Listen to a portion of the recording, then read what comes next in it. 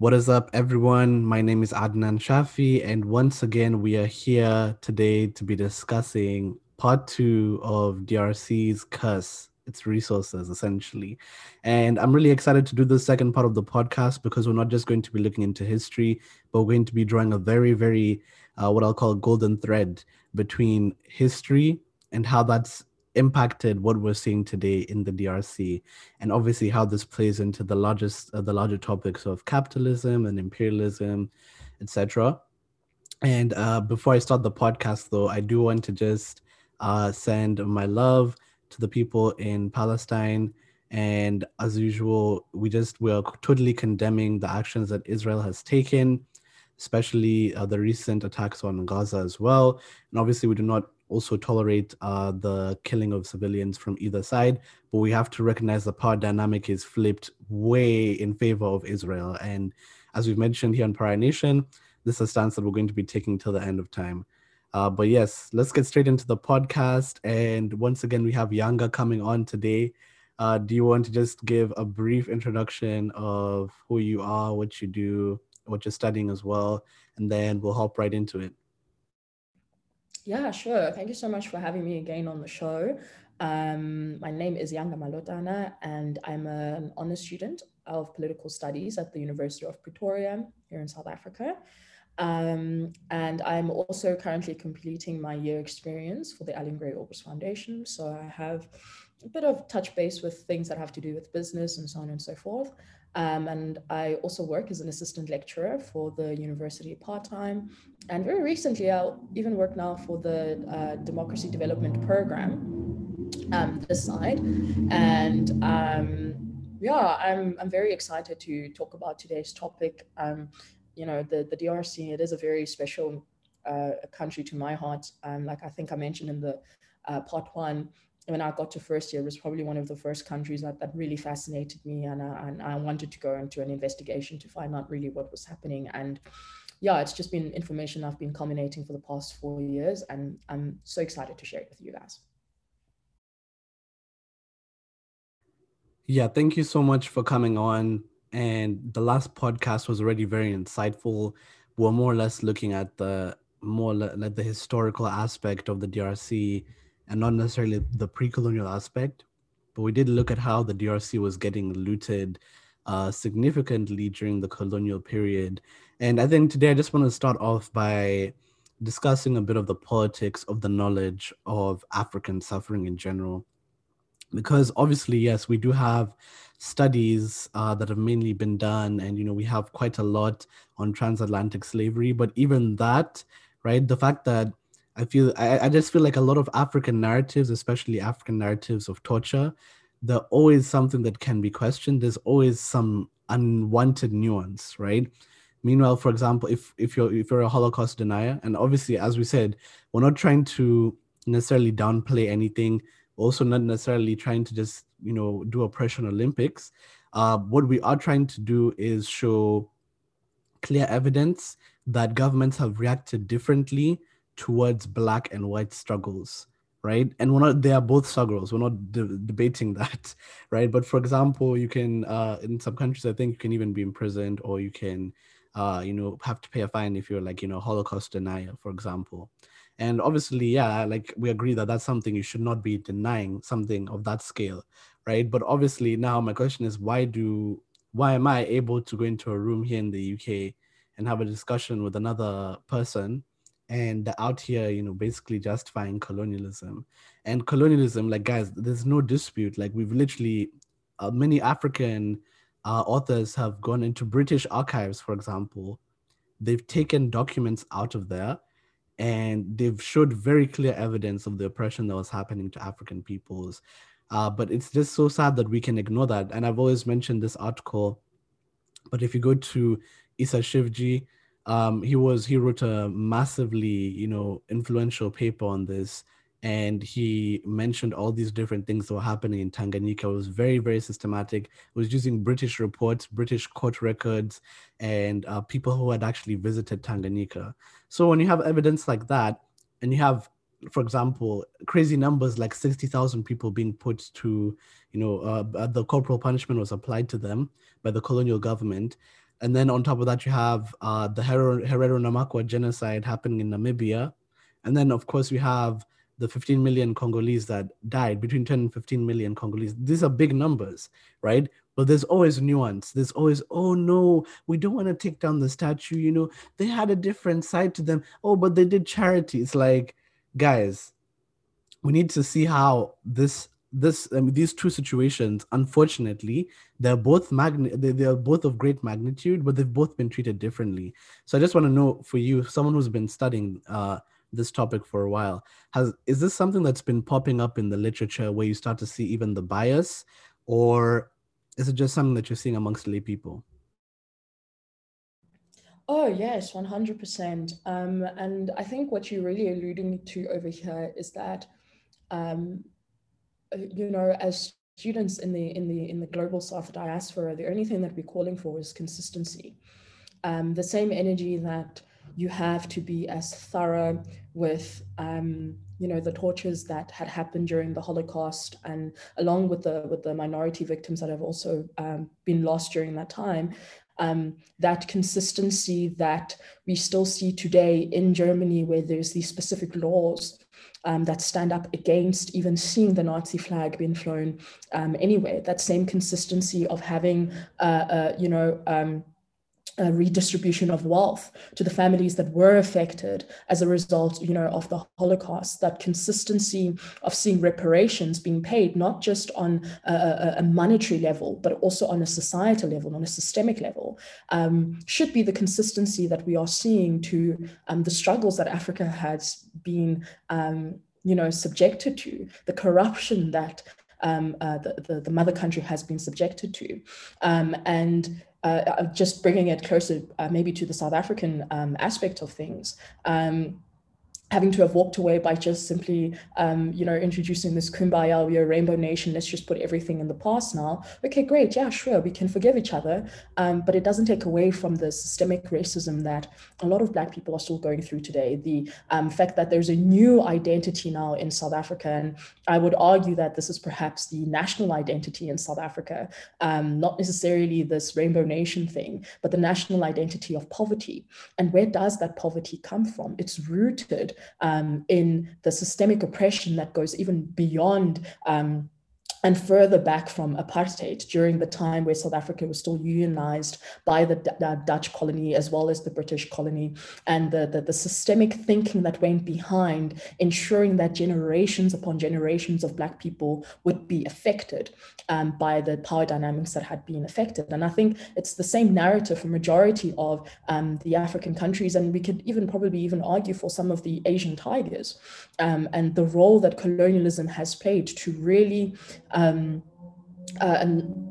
bring us to a position where now, when we're engaging with literature, it's downplayed, and in the way that it's written about, it's almost written in a neutral tone, as if this was something that was supposed to happen in history, as if this wasn't something that took away people's lives and livelihood. And we just think about the narrative of the transatlantic slave trade, and how many struggles are not recorded, and how many torturous things were just not recorded. Whereas if you go into the Holocaust side of things, there's extensive resources that the CIA is holding, that still the German government is holding, that shows you how detailed everything had gone through, and the fact that they made those resources available to the public so that people could face the reality of what happened. And that's really the only thing that we're calling for in Africa, is that same energy where you want people to be confronted with the truth.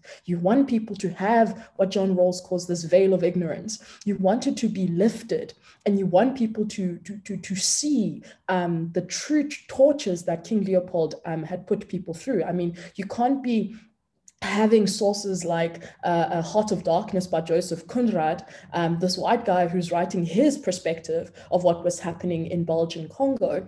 And then all of a sudden, you've got someone like Chinua Achebe who releases his book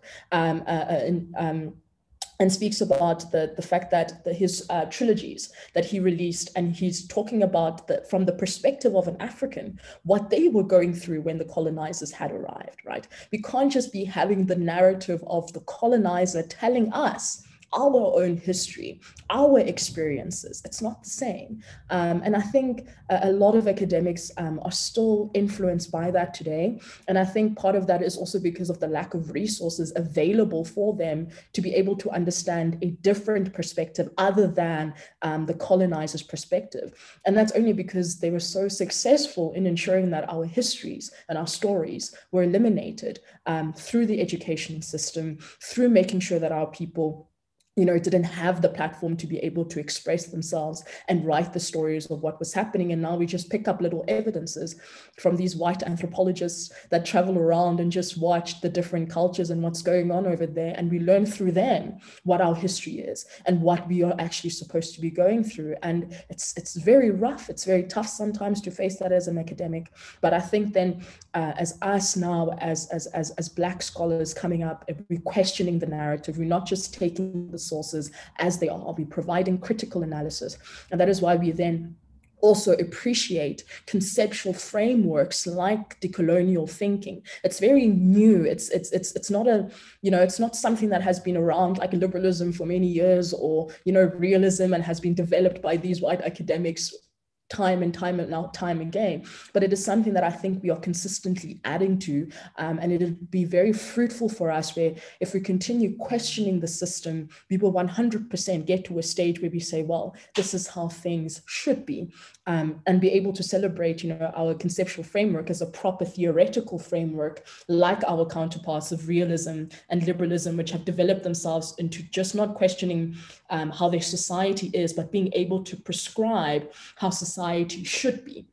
Right. And if we can just move away from having those dominant theories constantly telling us how things should be, to the point of where we can say as Africans ourselves, or just people in the global South diaspora, this is how we believe things should be for the justice of African people, that allows them to be agents of their history, of their story.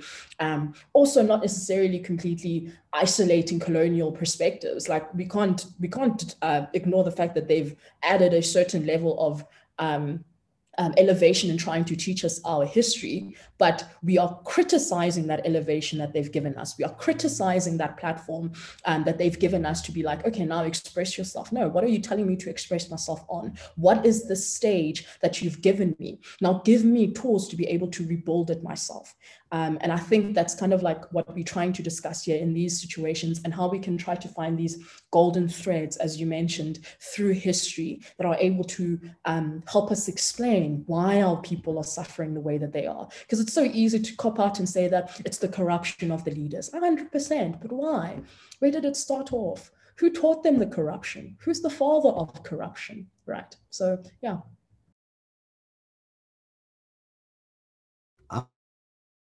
Yeah, I just want to address that a bit more, because I can tell you guys, it's like, we're not trying to say white people cannot write on Black issues, right? Because otherwise that would essentially dilute academics to just, oh, you can only write about what's happening to your own race, even though we have people who are technically higher up the race hierarchy, according to that white supremacist thing, writing about other people, but yet we still accept their texts, right?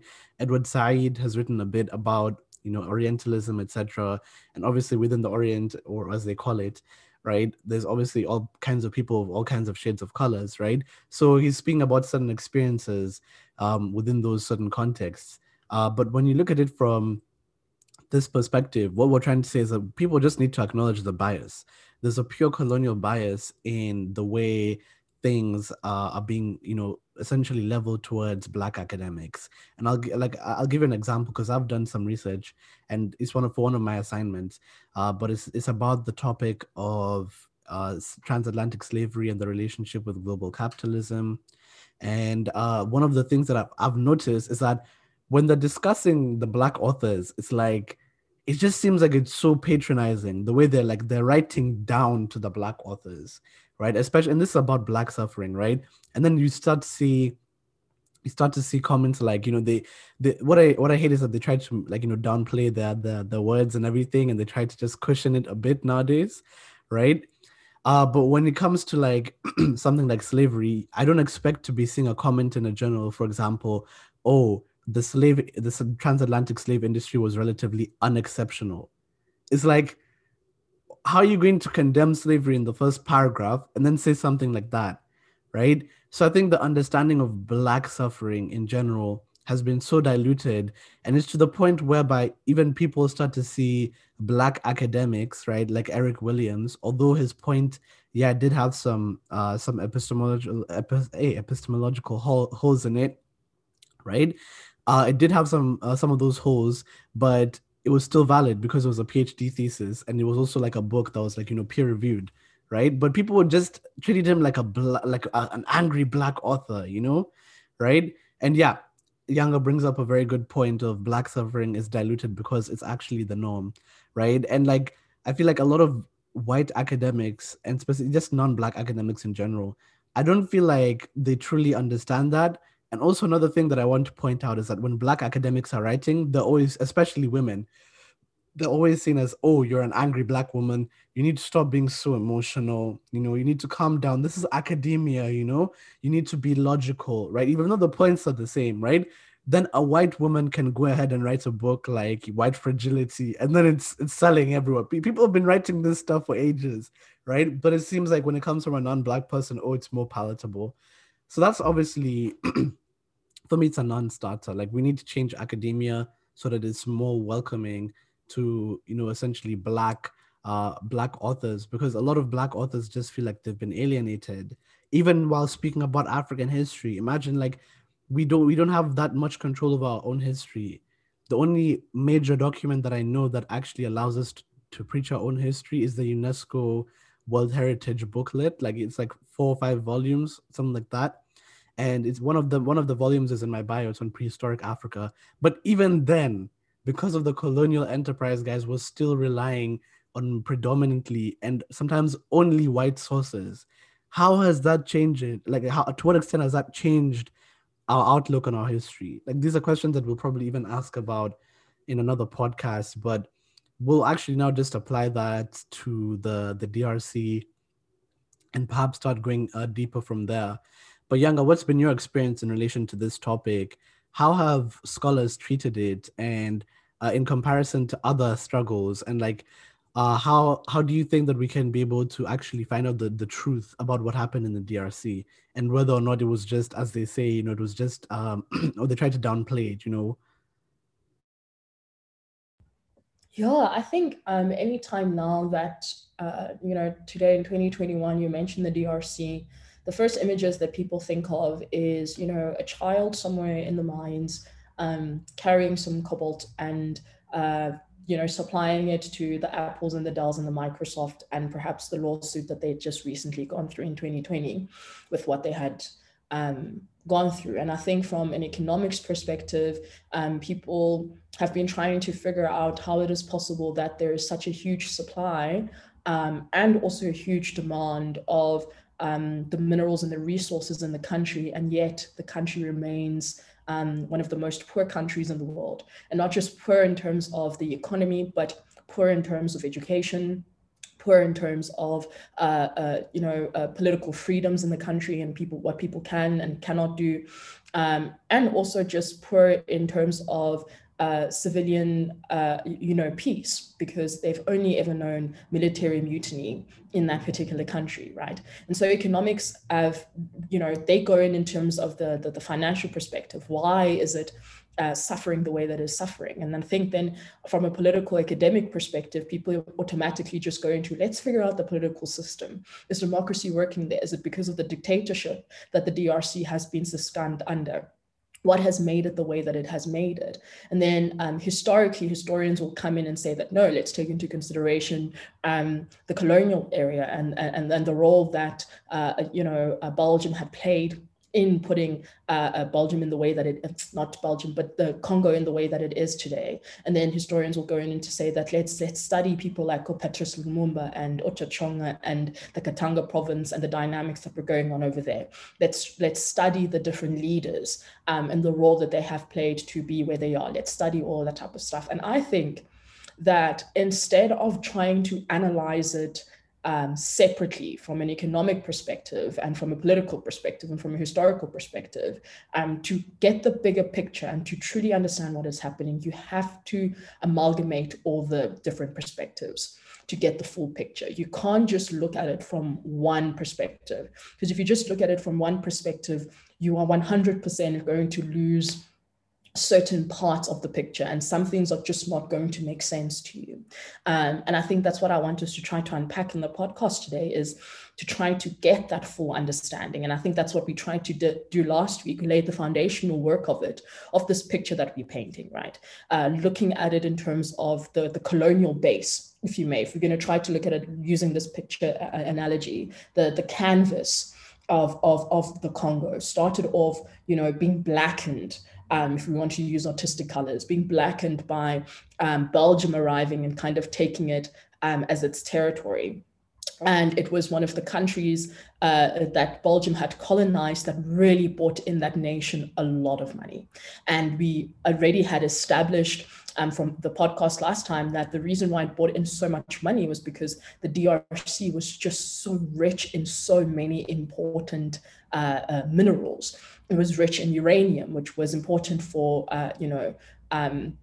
nuclear production, which we know played a really huge role in 1945 during the World War. We know that it was rich in diamonds, which we know that then Belgium was involved with some relationships with the Nazis, and using the route of Congo to give a couple of diamonds over to the Nazi side of things. And I'm talking about corrupt Belgian business officials, not the actual Belgian government. Don't get that confused. Belgium never supported Nazi Germany. Talking about private individuals and private businesses that were involved in exploiting through the mining sector and helping out the Nazis to accumulate some capital by using the diamonds that they had found in the Congo.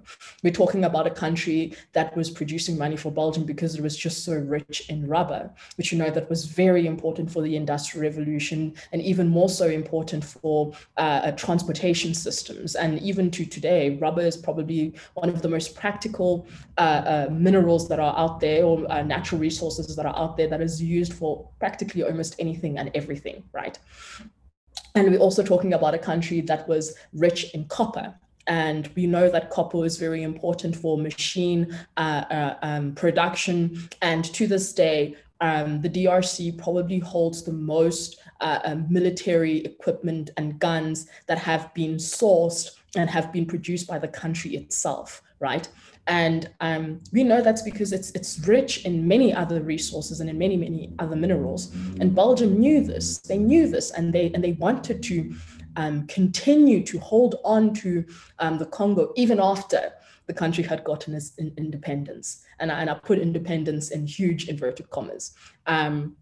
But we discussed that in part one about how valuable this country was to Belgium, and perhaps still is today. We can argue for that as well. But it contributed a lot to the wealth and the power that Belgium does have today in the EU, and just as one of the richest European countries that is out there. And that's where we kind of left things off last time. And I think today we can just pick it up from, okay, now what happens after the independence? And even before the independence, what led to independence in the first place? What were the terms that were discussed in the independence? What was the conclusion from there, and how that could have influenced the different political factors and complexities that we see today in the Congo? Yeah, I also just want to delve a bit deeper into what you talked about when it came to economists. And I feel like, guys, if you want to see one of the biggest failures, in my opinion, of the discipline of studying politics, then please research development theory. It's one of the biggest failures in academia, of all time. And I'll tell you this straight up, because it shows it's basically just repackaged colonialism, because a lot of these people who are pushing this narrative, they came from a perspective that the West is the standard for success, and we need to use Western historical examples to explain the rest of the world's issues. And from that perspective, we need to develop the rest of the world. And then they started recommending all these kinds of things and this is probably the answer as to why we're seeing the US developing so many dictators. They're looking more for stability. and they're looking at, we want stability. You have to have strong government, which in quote just means dictatorships. And from that strong government, you'll essentially be able to quell the middle class uprisings, essentially, so that you can be able to, in quotes, have a more stable economy. I mean, this is clearly, and unfortunately, these organizations like the IMF and the World Bank, they're built upon this epistemology, and they start to just preach it as if it's truth. And you can go ahead, read those books, and I'm pretty sure you guys are just going to end up closing the book after the first page, because honestly, this is how people are seeing things instead of looking at it from a historical perspective. Like, I'm sorry, you can't just be asking, oh, why are African countries in so much debt?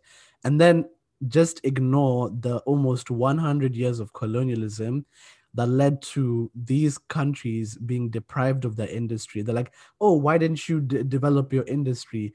Maybe it's because colonial markets were opening up. And if people were, for example, blacksmiths, and let's say you're a British colony, if they're starting to ship in their own spoons and their own ironworks, etc., then you're obviously going to go out of business as a blacksmith because it's already been made and produced outside.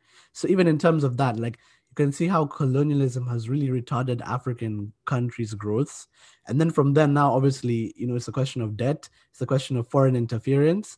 And I think in Congo specifically, this is one thing that we really do have to discuss.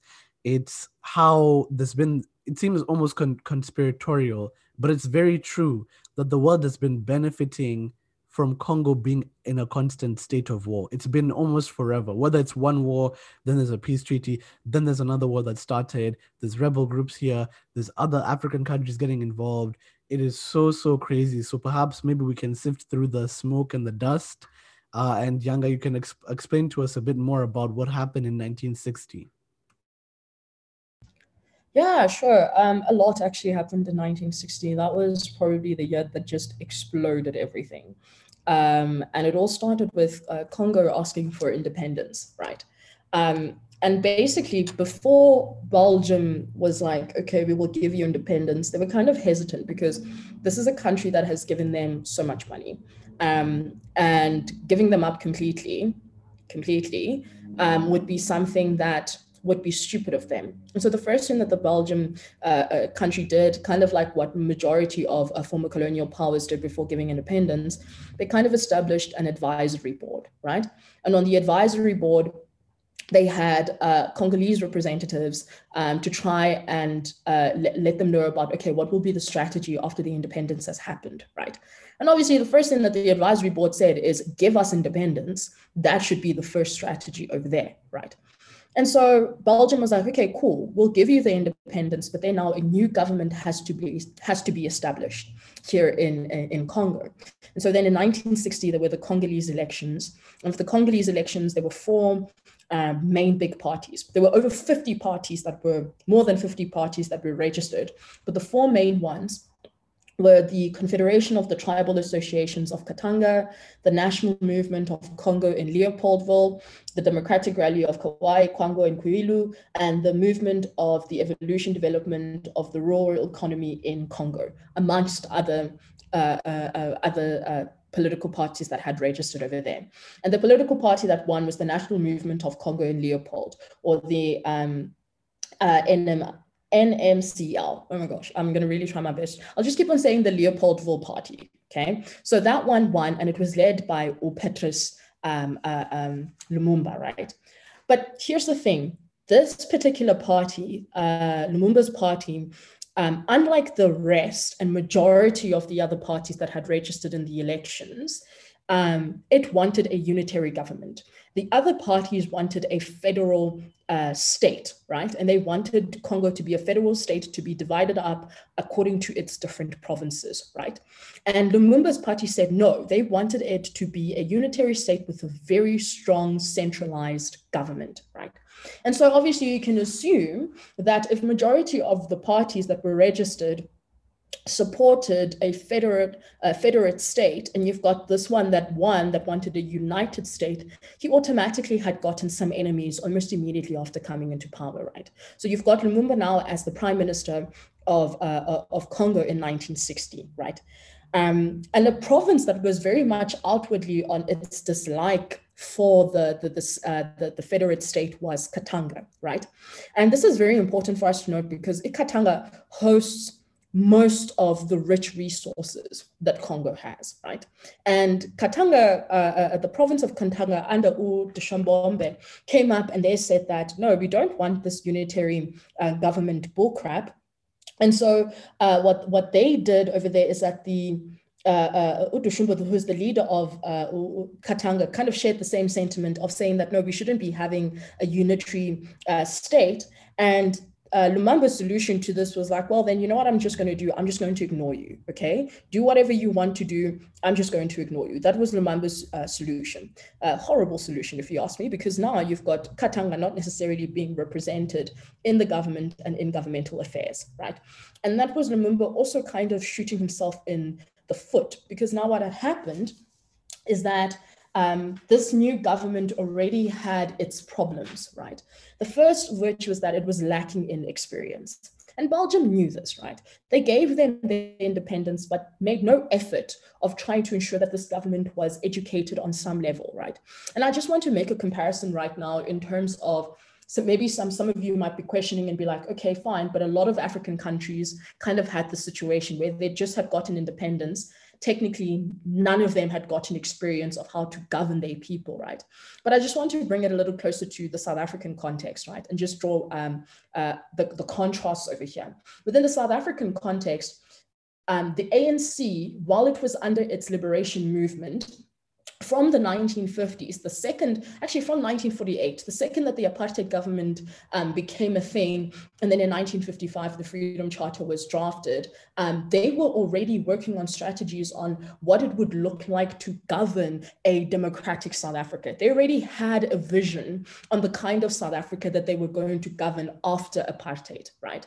And so what had happened was that a lot of their leaders, or at the time they called themselves the comrades, a lot of the ANC comrades were going through leadership camps, governing leadership camps that were either being done in exile, right? Where we know that Nelson Mandela had flown in different places of the world where he was learning about the governing systems from China, from Russia.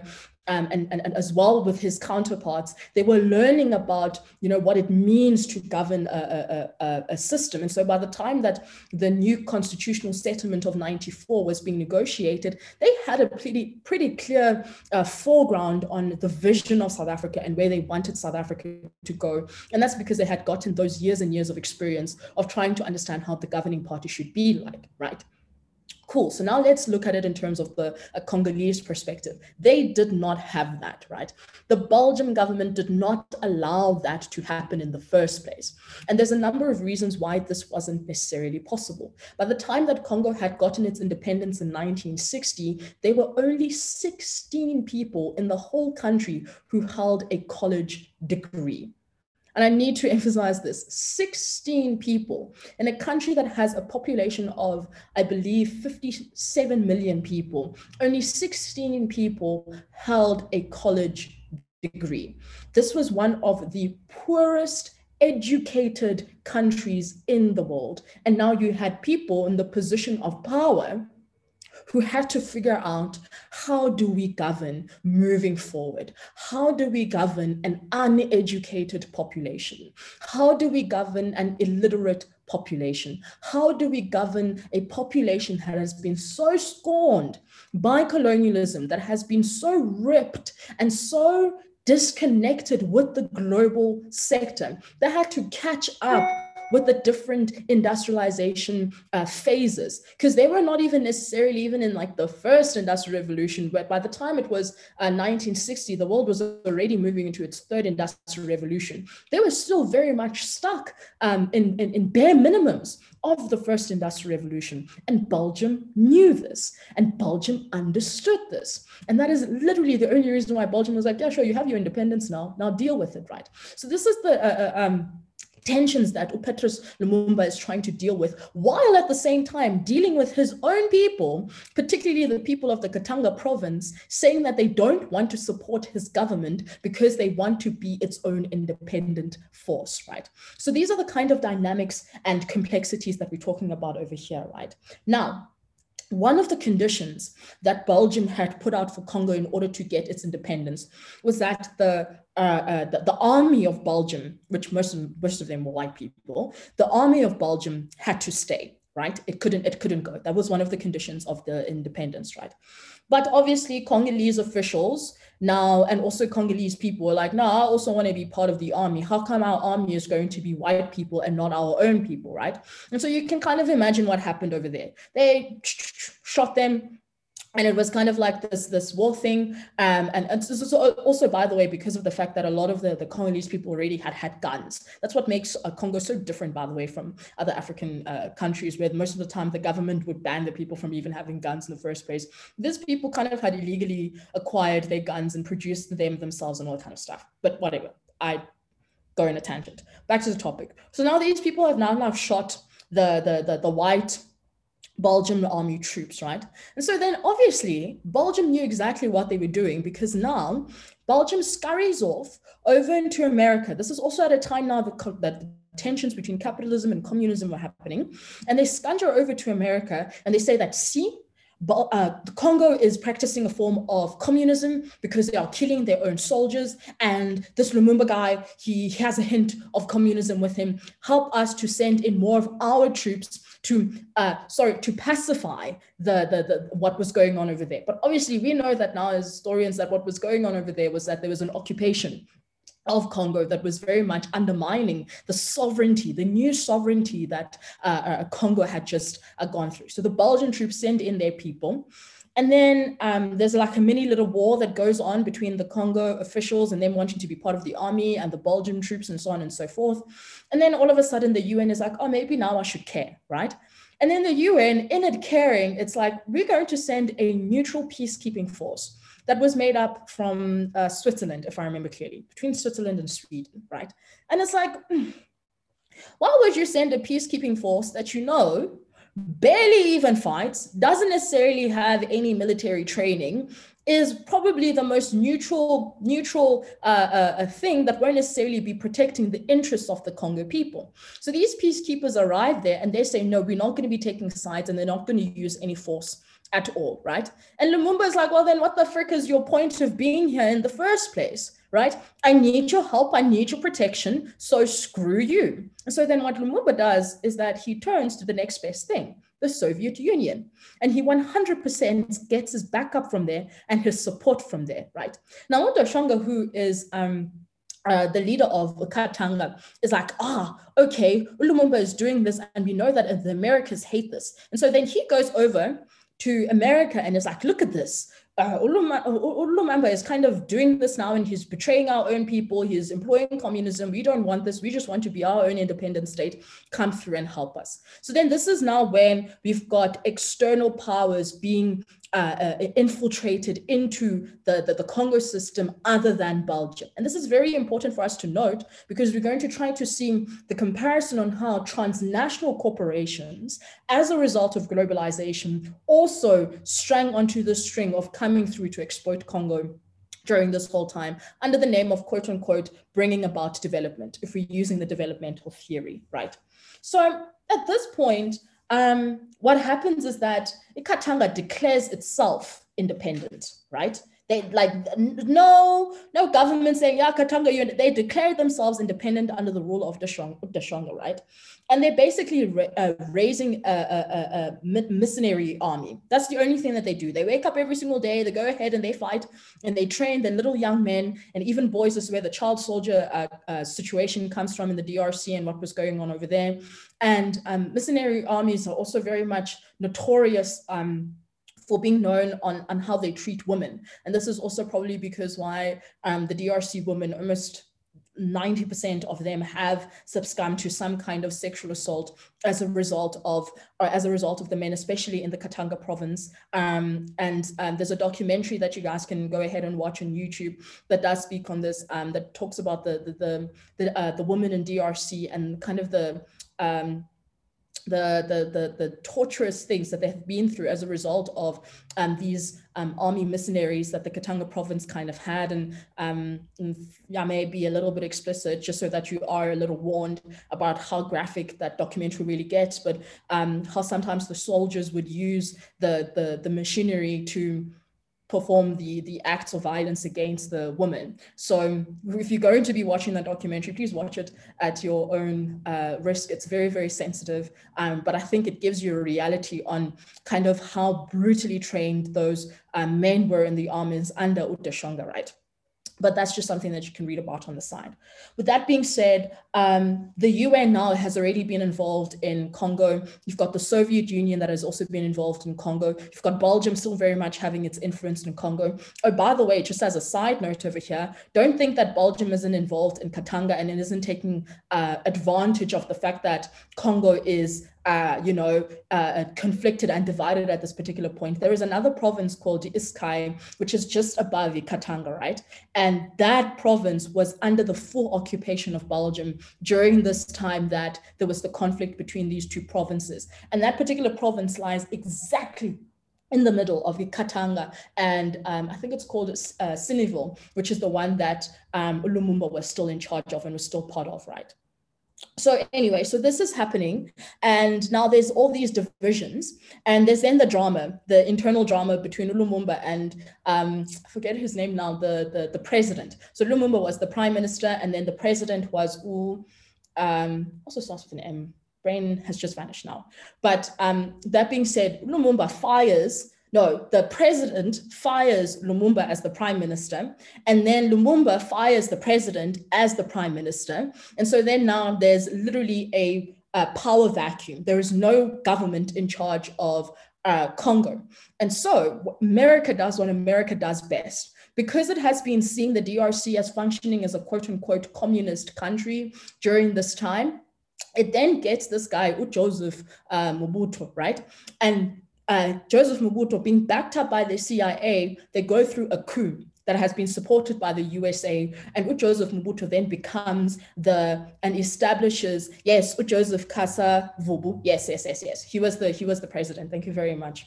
And basically, what Joseph Mobutu does is that he comes in, being backed up by the CIA. And this is very important to note, guys. He is backed up by the CIA and he is backed up by America, and America has helped him out to establish his coup, and he establishes this one-party dictatorship that takes over Congo, right?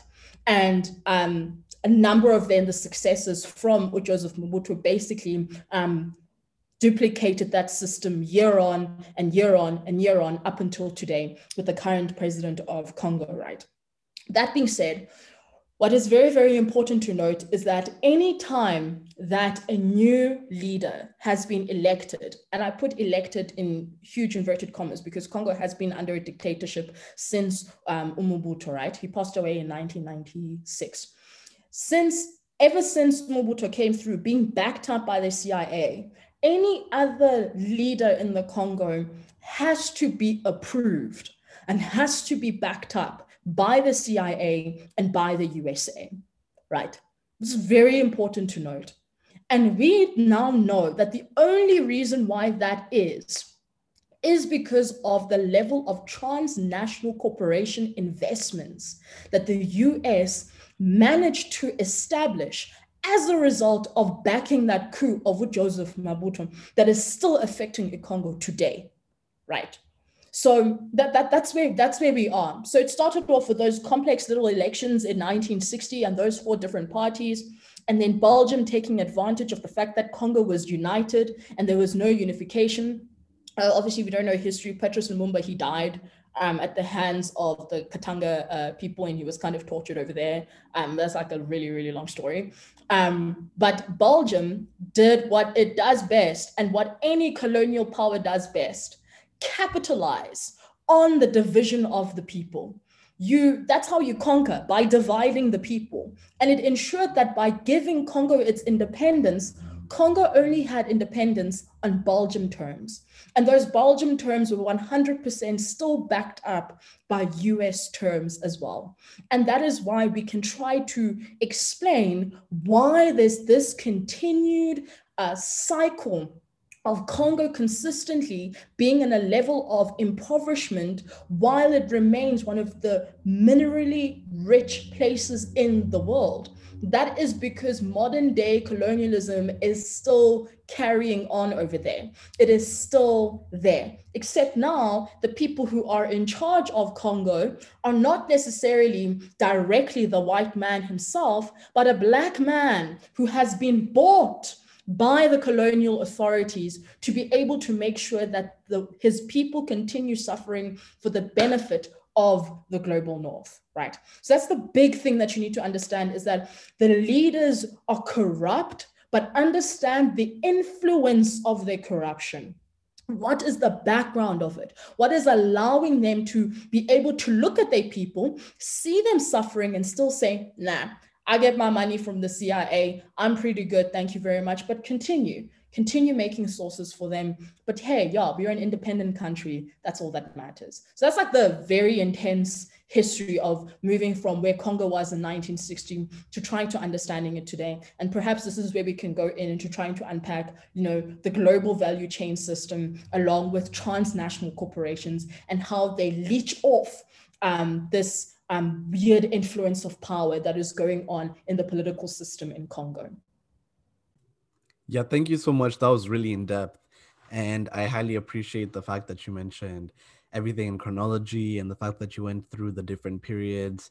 And you obviously told us about the real reason why Lumumba was essentially, he was in his grave from the moment that he opposed the other states, And I think that this is one of the other things is like, I don't think people also realize how far reaching the consequences of that was, because you have talked about the US, for example, and in Dambisa Moyo's book, she actually discusses the topic of foreign aid. And there's other studies that have been done that actually show that the amount of foreign aid given to a country, it's not dependent on how corrupt that country is even by US or UK standards. So people are asking, why do they keep giving foreign aid to governments when they know that the governments are going to just take the money? Because I believe Mobutu himself took like $5 billion from the Congo, and that became part of his own wealth. And people need to realize that you're dealing with essentially a gold mine in a gold mine in a gold mine in a gold mine in a silver mine in a platinum mine. That's what the Congo is, right? And it was even before we were dependent on minerals like cobalt and coltan, those uranium, especially during the Cold War. Imagine saying that you have Congo, the DRC, under your belt, right? The uranium ore over there was ridiculously high in terms of the uranium. I think that when they were mining in places like Canada, they would get like 20% of the uranium ore, but in Congo, in some places, it would be even as high as 80% uranium, and the rest was something that you just had to siphon out to make to leave the uranium alone. So I mean, if you look at it from that entire perspective, right? Even this is before, obviously. I mean, during the colonial period, the Shinkolobwe mine. That's where a lot of I think it's 2/3 of the uranium that was used in the two nuclear bombs that were dropped in Hiroshima and Nagasaki. They came from that mine, right? So obviously the US was already involved. So they knew that the US had an interest in the Congo even before independence, right? And you guys also need to realize that there's declassified documents of US presidents, it was a US president saying that they want Lumumba to be taken out. And you can go and find this. It's no longer a conspiracy. And when people, a lot of people are very skeptical, and they somewhat think that the government is all good and oh no, the US could never do this, guys. Like, have you been asleep for the past for the past 10 years or 20 years? You need to really just open your eyes and see that they'd really wanted to. And there's evidence that actually shows that they either wanted to put cyanide in his toothpaste, or they wanted to use a sniper to take him out. Then they saw that, oh, there's a coup that's happening, let's support that coup. And then what did Belgium do? Belgium said that they needed to go and protect assets and they needed to go and secure control. So they literally sent paratroopers back to Katanga. And for those who don't know, Katanga is like literally that gold mine inside the DRC, right? One of the most mineral rich places in the world. So people also need to realize, and I think Lenin mentions this in his book Imperialism, the Highest Stage of Capitalism.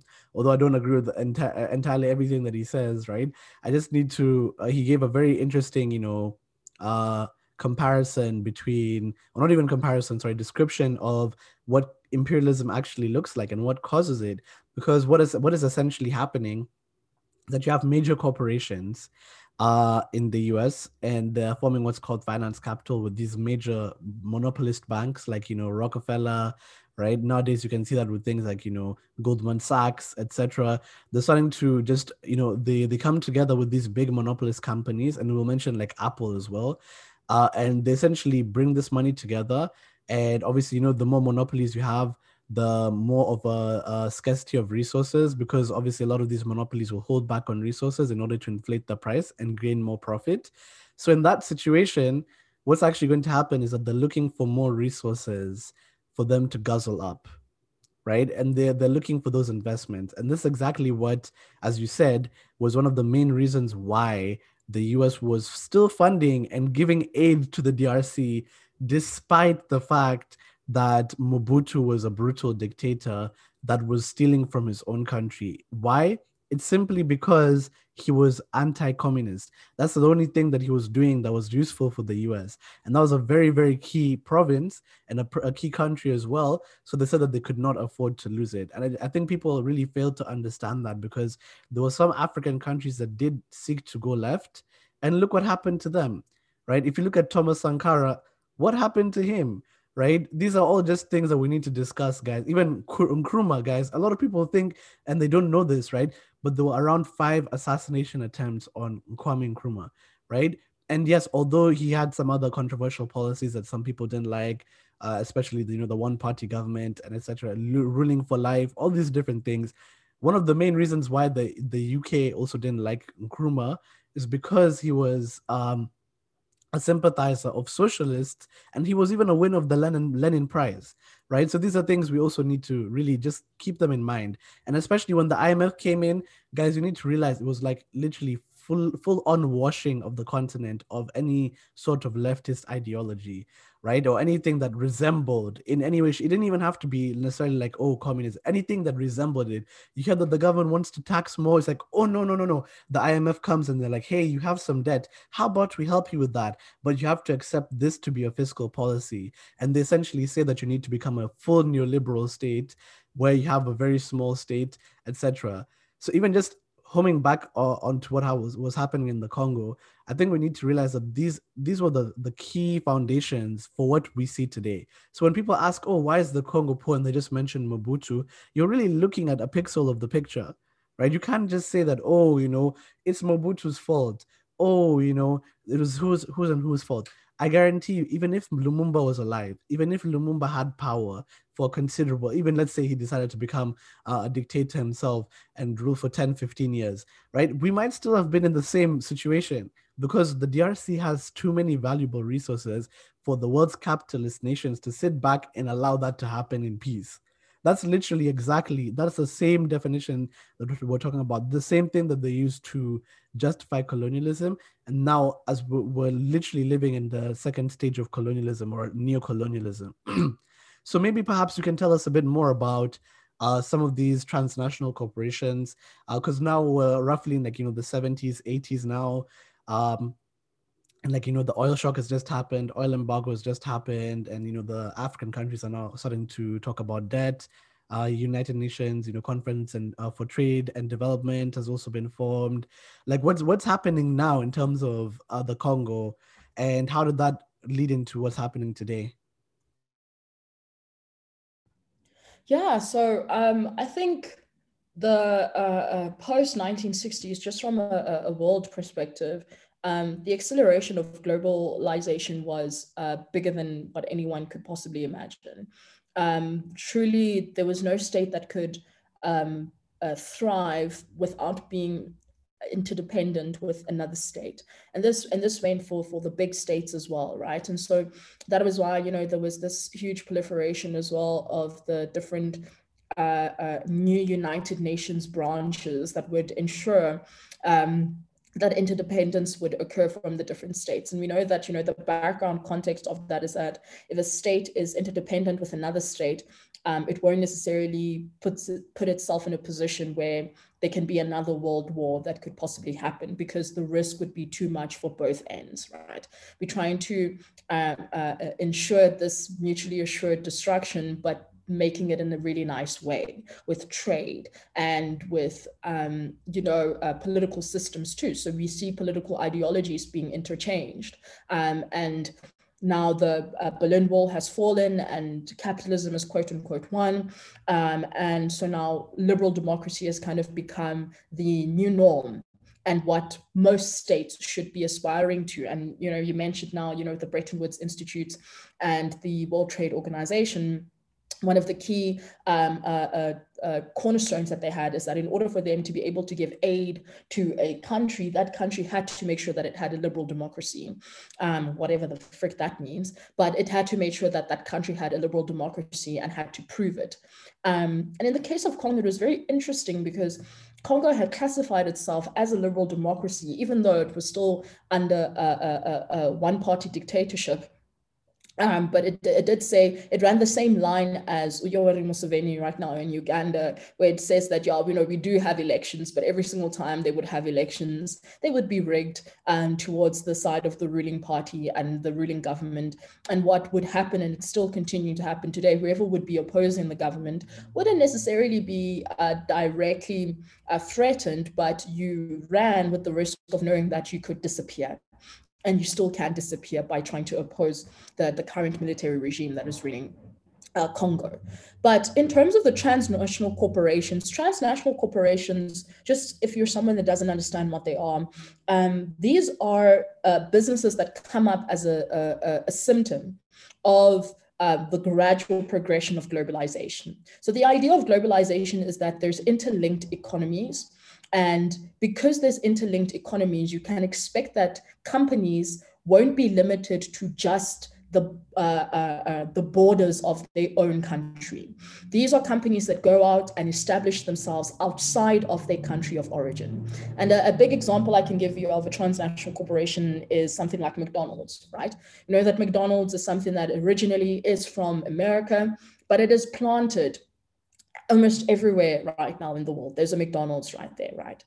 But now if we're looking at it in terms of the DRC, what was happening over here is that the US employed a very strategic thing. So I think we know, and I would assume whoever's listening here as the audience, you are aware of the intricate relationship that the US has with its transnational corporations, or at least with just its businesses in general, right?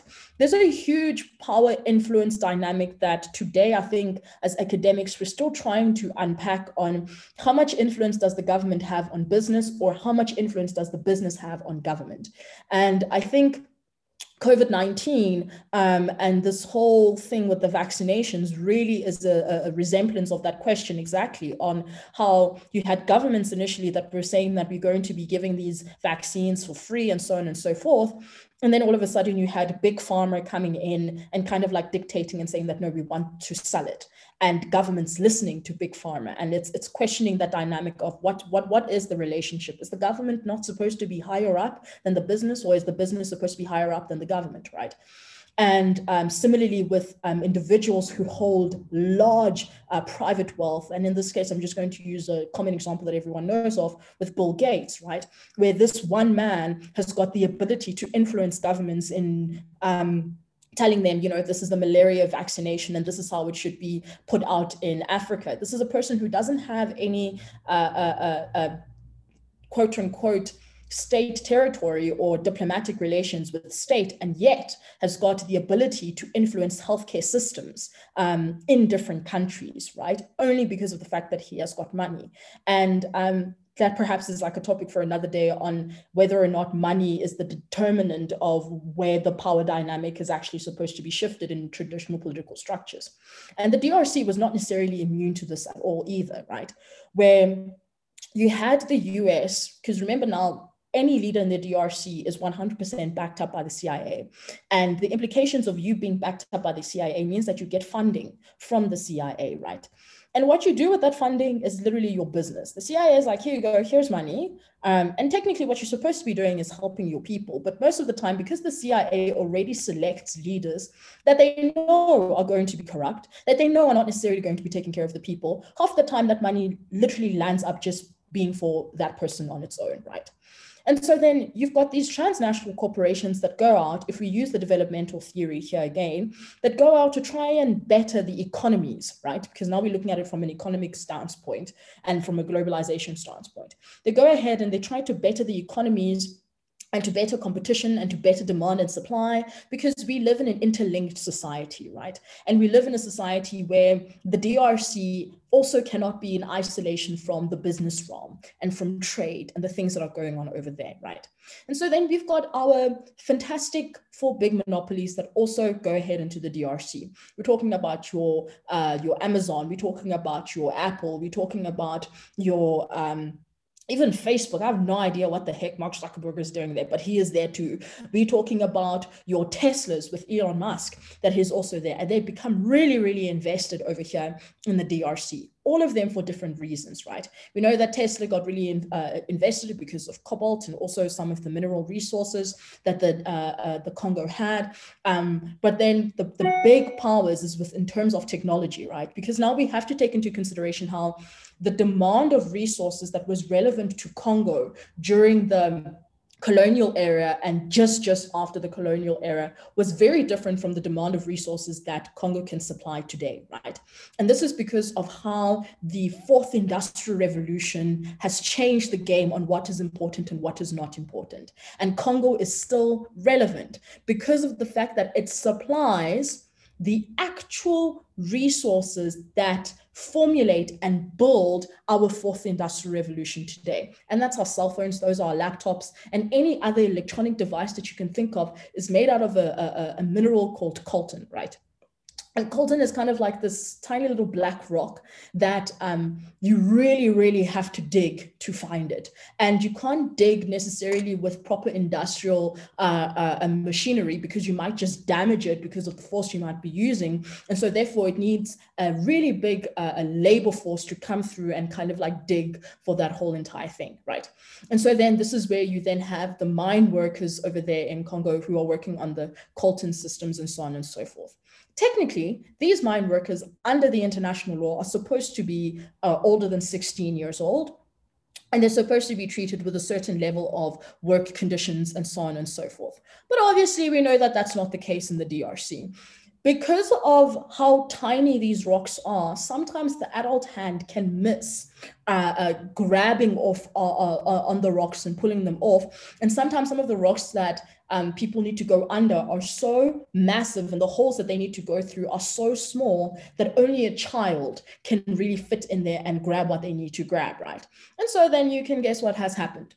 So remember I mentioned in the Katanga province that the military over there doesn't necessarily treat women too well and too great and so on and so forth. One of the things that they do over there is that once they've kind of like occupied your area and kind of like taken over and established their quote unquote territory over there, what they do is that if there's women who are staying over there, especially if it's women that are single mothers, what they usually do is that they take the kids and they also take the mothers. Most of the time they kind of separate them, but they try to put them together and they go ahead and they go dump them in these mines and they force them to dig up this coltan most of the time without any pay, right?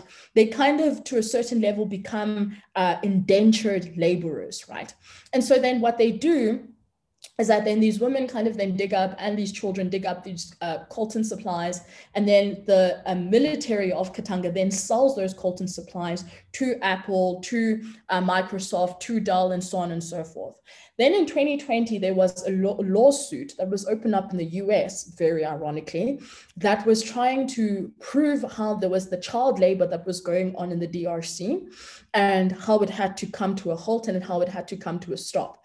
And the companies that were charged over there was Apple, Amazon apparently was also charged there. You had your Dell, your Microsoft, your Tesla also being charged for making use of child labor and so on and so forth. And obviously the lawsuit didn't necessarily go too far ahead because these are massive corporations. They can silence anybody at any time. And this was also not the first time that this lawsuit was even being brought to light in the first place. And I'd also just like to point out the fact that this particular issue in the DRC has only ever reached the United Nations Human Rights Council. That's the only time that it has ever been discussed, the issues that are going on in the DRC, right? And the only reason why it was even discussed in the Human Rights Council is because of the documentary that was released that was showing how the women were being treated in the province of Katanga. But this particular issue hasn't been discussed in the strongest branch of the UN, which is the UN Security Council. The last time that the UN Security Council discussed anything that had to do with Congo was at the time where Congo had its tensions in the 1960s, just after it had gotten its independence. And the only thing that they had said there was, well, we're just going to send you peacekeepers, and they're really not going to do anything. They're just going to be supporting the Belgian government, right?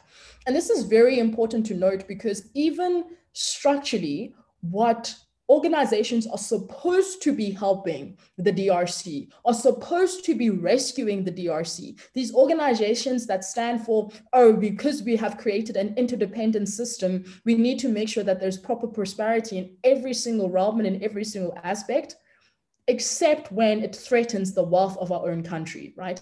And in this case, the thing that is threatening the wealth of our own country is that if there's any UN intervention in the DRC, if there is any external intervention outside of the UN, for example, so let's say, for example, the UK decides to have a change of heart and Russia, or whatever, some of the superpowers decide to have a change of heart and be like, okay, yeah, we can help out the Congo, it's going to affect the American businesses, right? And the second that it affects the American businesses, because of that weird power dynamic that we can't quite define on who exactly is in charge of government and who exactly influences governmental policies, we don't know the reaction that could come from there. And so that's why people leave it. And now there's this new trend that's coming up on whether or not, because now China has no longer been classified as an emerging market, but it is now classified as a global power, the role that China can play in accelerating this oppression that is happening in the DRC, right? And not necessarily do it in a way that is as explicit, for example, as what the US has done by backing certain leadership positions and so on and so forth. And there's people questioning whether or not China, through its transnational corporations and through its mining interests that are in the DRC, because it also does have some, if it's not going to find a way to manipulate the powers on the ground already, similarly to what Mobutu had kind of done, of manipulating the powers in the ground to try and maneuver the economic benefits of the DRC to also benefit China in and of itself, right? And that's why people are questioning things like the Belt Road Initiative. What is it doing in the DRC? What benefits is it going to bring to China and also to the Congolese people? What is the discrepancy between the Chinese labor that is going in over there in the DRC to do the work itself versus the DRC people that have already been employed? And if you go ahead and go look at those statistics, you'll see that the labor that's been employed in the DRC for the Belt Road Initiative barely is any Congolese people in the first place. It's only Chinese people, right? So why is that? What is China's intentions behind being part of the DRC, especially now that it has gotten that status and that role of being classified as a global power, right?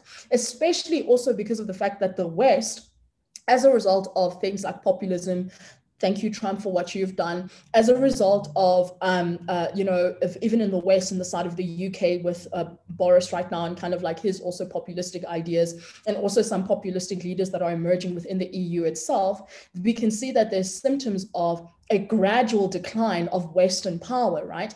And so we see that because China is now the global power, what is its devices? What is it planning? What is it going to do with the province of Katanga, and not just with the province of Katanga, with the whole of DRC? What different thing is it going to do as compared to the kind of investments that China has made to the rest of Africa? Why is it so vested in the African continent more than it is on making sure that its relationships with the West are consistently at its best? What is it doing? Where is it going, right? And then what we can then see is that the dangers for the DRC is that it was going to go into a new loop of consistently being under this colonial oppression. It's just that now the face is going to change, right? It won't necessarily be a face that would be coming in from the West, but the face that would be coming in from the East. And it's very interesting on where that will actually place us as the African continent. Will it benefit us, or won't it benefit us at all? So, yeah. Thanks once again for that in-depth analysis. And I think that, yeah, I mean, one thing that we all need to just sort of keep in mind is that when we're talking about, there's no ethical consumption under capitalism, sometimes I genuinely think it's true, because right now the laptop that I'm using, this microphone that I'm using, the phone that I'm using, they probably all have at least like a large amount of coltan or cobalt, right? And these are, I think the DRC is actually the one that produces the most cobalt in the world, right? And it's like that number is incredibly high. And especially, when now we're getting into space travel with Elon Musk, etc. I just hate the fact that, a lot of Elon Musk fanboys will come on and they'll be like, oh, no, he wants to make us an interplanetary species. And then I'm like, yo, like, how are you talking about interplanetary species when there might actually be considerable evidence that your company is involved in child labor in this place? And the thing is, I know that it's a prerequisite. Like, there's no way that you can be able to move forward in such a way without getting coltan or cobalt from the DRC. Otherwise, it just won't be enough. And that's why these companies are getting involved. And I tell people, like, this is exactly how things are going. It's like the world benefits from having the DRC poor. The world benefits from the DRC being in a constant state of war. And the world only benefits when the DRC has a dictator, who has a dictator who can be able to at least who at least has some level of control over a province like Katanga, and they have to be a yes man, right? That's literally the main category that they're putting these DRC leaders into. So even as we close the podcast, I just want us to reflect a bit more on, as you said, the role of China, for example, because I've actually done another podcast on the role of China, and I personally don't think. I mean, I'm very suspicious, because world powers do not discriminate. World powers are seeking to consolidate, and you can only consolidate if you control large markets like that. So the thing is, what if it actually comes in the form of, an economic form of colonization, where you have the dictator, they know that they're not going to pay back that loan, but they do what? They say that, oh, guys, you know what? We're coming to restore safety. We're coming to restore order. We'll help you with the issue of child labor. Or they'll say that, oh, we're coming to secure these areas from certain rebels. We might even be surprised, by the way, because right now China is a very big economic power, but I would not be surprised if you start hearing, oh, the People's Liberation Army is now setting their boots down in a place like the DRC so that they can, in quotes, secure the area, and they can help the government in DRC control the resources. Then all of a sudden you find, or that's option A, or option B, you give them a loan, they don't pay back the loan, but you take these mines as collateral, right? That's another thing that's very, very dangerous. We've already seen things like this happening. So in terms of how the power dynamic is starting to shift, we can definitely see that. But at the same time, I don't think that, I mean, it's going to be very interesting, because companies like Apple, companies like Microsoft are extremely large. And if you want to talk about, some people might be asking, like, what's wrong with these companies? Why are they so, why are they really just neglecting human rights around the world? And it's not just that. It's like the sweatshops in places like Bangladesh, Vietnam, in China itself, right? People need to realize that they're looking for the cheapest form of labor possible. And we're not saying a transnational corporation in and of itself is bad, although many Marxists have argued that. I don't think I'm of that opinion, but it's just a matter of ethics, right? And ethics can only be enforced by someone who has more power, right, than the person who these ethics are being preached down to, right? And obviously, as we can see in the US, when you have companies like Goldman Sachs, you have big companies like Victoria's Secret, you have big companies like Zara, all these big corporations are lobbying the government. And this, I think, for me, is one of the worst combination. It's like democracy plus capitalism, right? Or essentially neoliberalism, and obviously that manifested in the form of democracy and a full neoliberal market with these things like interest, etc. What's going to happen is that you're going to have the poor getting poorer, the rich getting richer, and once those rich people begin to accumulate wealth, they will lobby the government and essentially put the government into a chokehold and tell them that this is what you need to do. And this is exactly what happened, because did you see the way they were scrambling around when they're talking about things like the vaccine? They wanted to patent that vaccine so that they could get dibs, guys. This is the world that we're living in. We're in a pandemic. They're still trying to patent these things. That's the first concern for them. They're not focused on anything else but the profit. And Big Pharma is even the worst one, right? The fact that they can even deal with insulin, forcing people to ration their insulin because of how expensive it is. So the point that I'm trying to make and trying to like loop it back in with the DRC is that if the US government decided that, oh, you know what, we're actually going to help the government in DRC, or at least we're going to, help sort out the child labor issue. We're going to do an inquiry into it. We're going to tax our companies. We're going to fine them billions of dollars for this. The moment they can't even do that because they'll be out of office the next time. And I think there was another statistic that even mentioned that it's more than 90% of the time, I think, the company, not the company, but the party that's funded the most in the US also wins the election, right? So I need you guys to make those connections and to see, as in, it's a lot of discussion between the academia, but companies are becoming so big and they're becoming so intimidatingly large that some of them even have their own towns, right? Keep in mind this, right? So now if you put those two together and you see these corporate entities, with time, it may not be now, but with time they will actually overpower the government, right?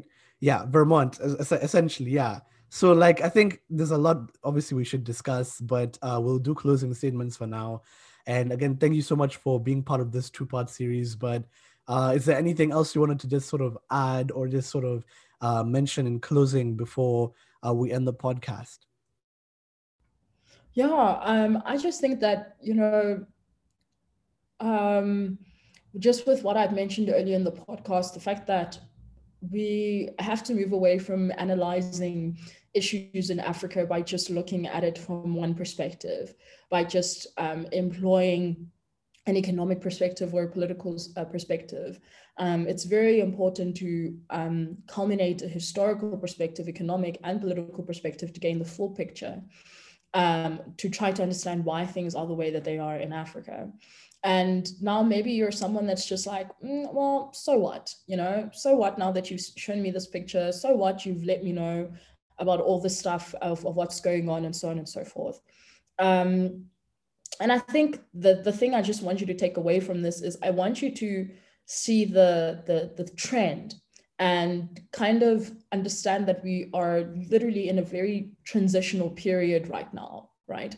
Where as a result of something like the fourth industrial revolution, there's a change in, as we've just mentioned now, power dynamics, in traditional political ways of trying to understand how things should function, where largely in the past, it was all about the state and the state having the power to be able to do what it could possibly do.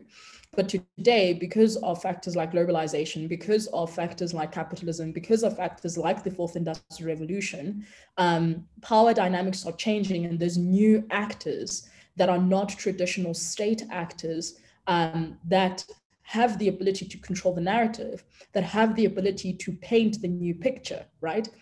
And also even have the ability to paint the historical evidences that we're going to be studying in the future, right? Because we mentioned a little earlier the fact that, a lot of the stuff that we're studying on colonial history was narrated by white people and so on and so forth. Half of the time, most of those people that have written something have been in some level of state power, have had some level of state influence and so on and so forth, right? But now, because of this push of people only caring about economics and the numbers and what they say. And we know this is because capitalism is reaching its peak, right? Because people only care about the numbers, because people only care about what do the stats say? What does the economy say? it makes us stand the risk of being able to lose the nuances in between, right? The non-state actors that don't have agency. And in the case of the DRC, we're talking about the women that aren't being represented in the DRC government. We're talking about the children that are being exploited in order for these powerful non-state actors to be able to benefit and to be able to get their profits whenever they want to, just so that they can remain at the top of the global value chain system, right?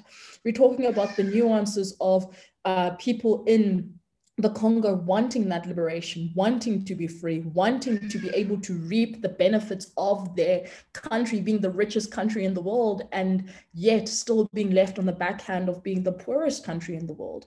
And by the way, guys, there's not a big gap between the education system, the fact that there were 16 people that graduated in 1960 with a college degree versus the people who have a college degree today in the DRC. Education remains a huge problem over there, right? And we all know that the more educated your population is, the much more difficult it is to control it, right? Even when society is progressing and society is moving to these new forms of modernity as a result of the fourth industrial revolution, these new powers that are emerging. And I think Karl Marx would have quite a lot to say about the cyclic nature of capitalism and how it's merely just a transition of power. Doesn't matter who actually has it at a particular point in time. So I just want you guys to really take that into consideration, that don't take things at face value, question them. Why is it the way that it is? What is the influence that this leader has behind him? Who has a gun to this leader's head? Or does this leader have the gun himself, right? And I think that's what we tried to unpack today in this podcast. And it was a really, really cool one. I enjoyed it. Thanks. Yeah, thank you so much. It was in-depth as usual. Hopefully we'll be calling you Professor Yangas very soon. And yeah, we'll be calling you Professor very soon, or Dr. Malotana. We'll be calling you that soon, hopefully. But thank you so much. Honestly, you've given this podcast so much insight. And you said give me 5 years. Yeah, we'll see, we'll see. Don't worry. But as you go to masters, etc., we'll see how things go. And yeah, the same thing from me, guys. Just be very careful to accept the narratives that first and foremost were being taught in school. Slavery was not, and this one thing that I've said is like, people think that when the whipping stopped at slavery, that the whipping stopped worldwide, and that was the end of Black suffering. It's like, oh, when segregation, when they passed the Civil Rights Act, that was the end, right? Or when African countries got independence, oh, that's the end, right? These issues are far more complex than that. And in one of my classes, we actually talked about how the truth is the global South countries have achieved political independence, but not international economic independence. And this is a topic that we'll probably get into next time. But thank you once again, Yanga, and hopefully we can bring you on for next season as well. But thank you guys for listening as well. And please be sure to let me know if you like the podcast or not. Please be sure to share it, and we'll see you in the next podcast.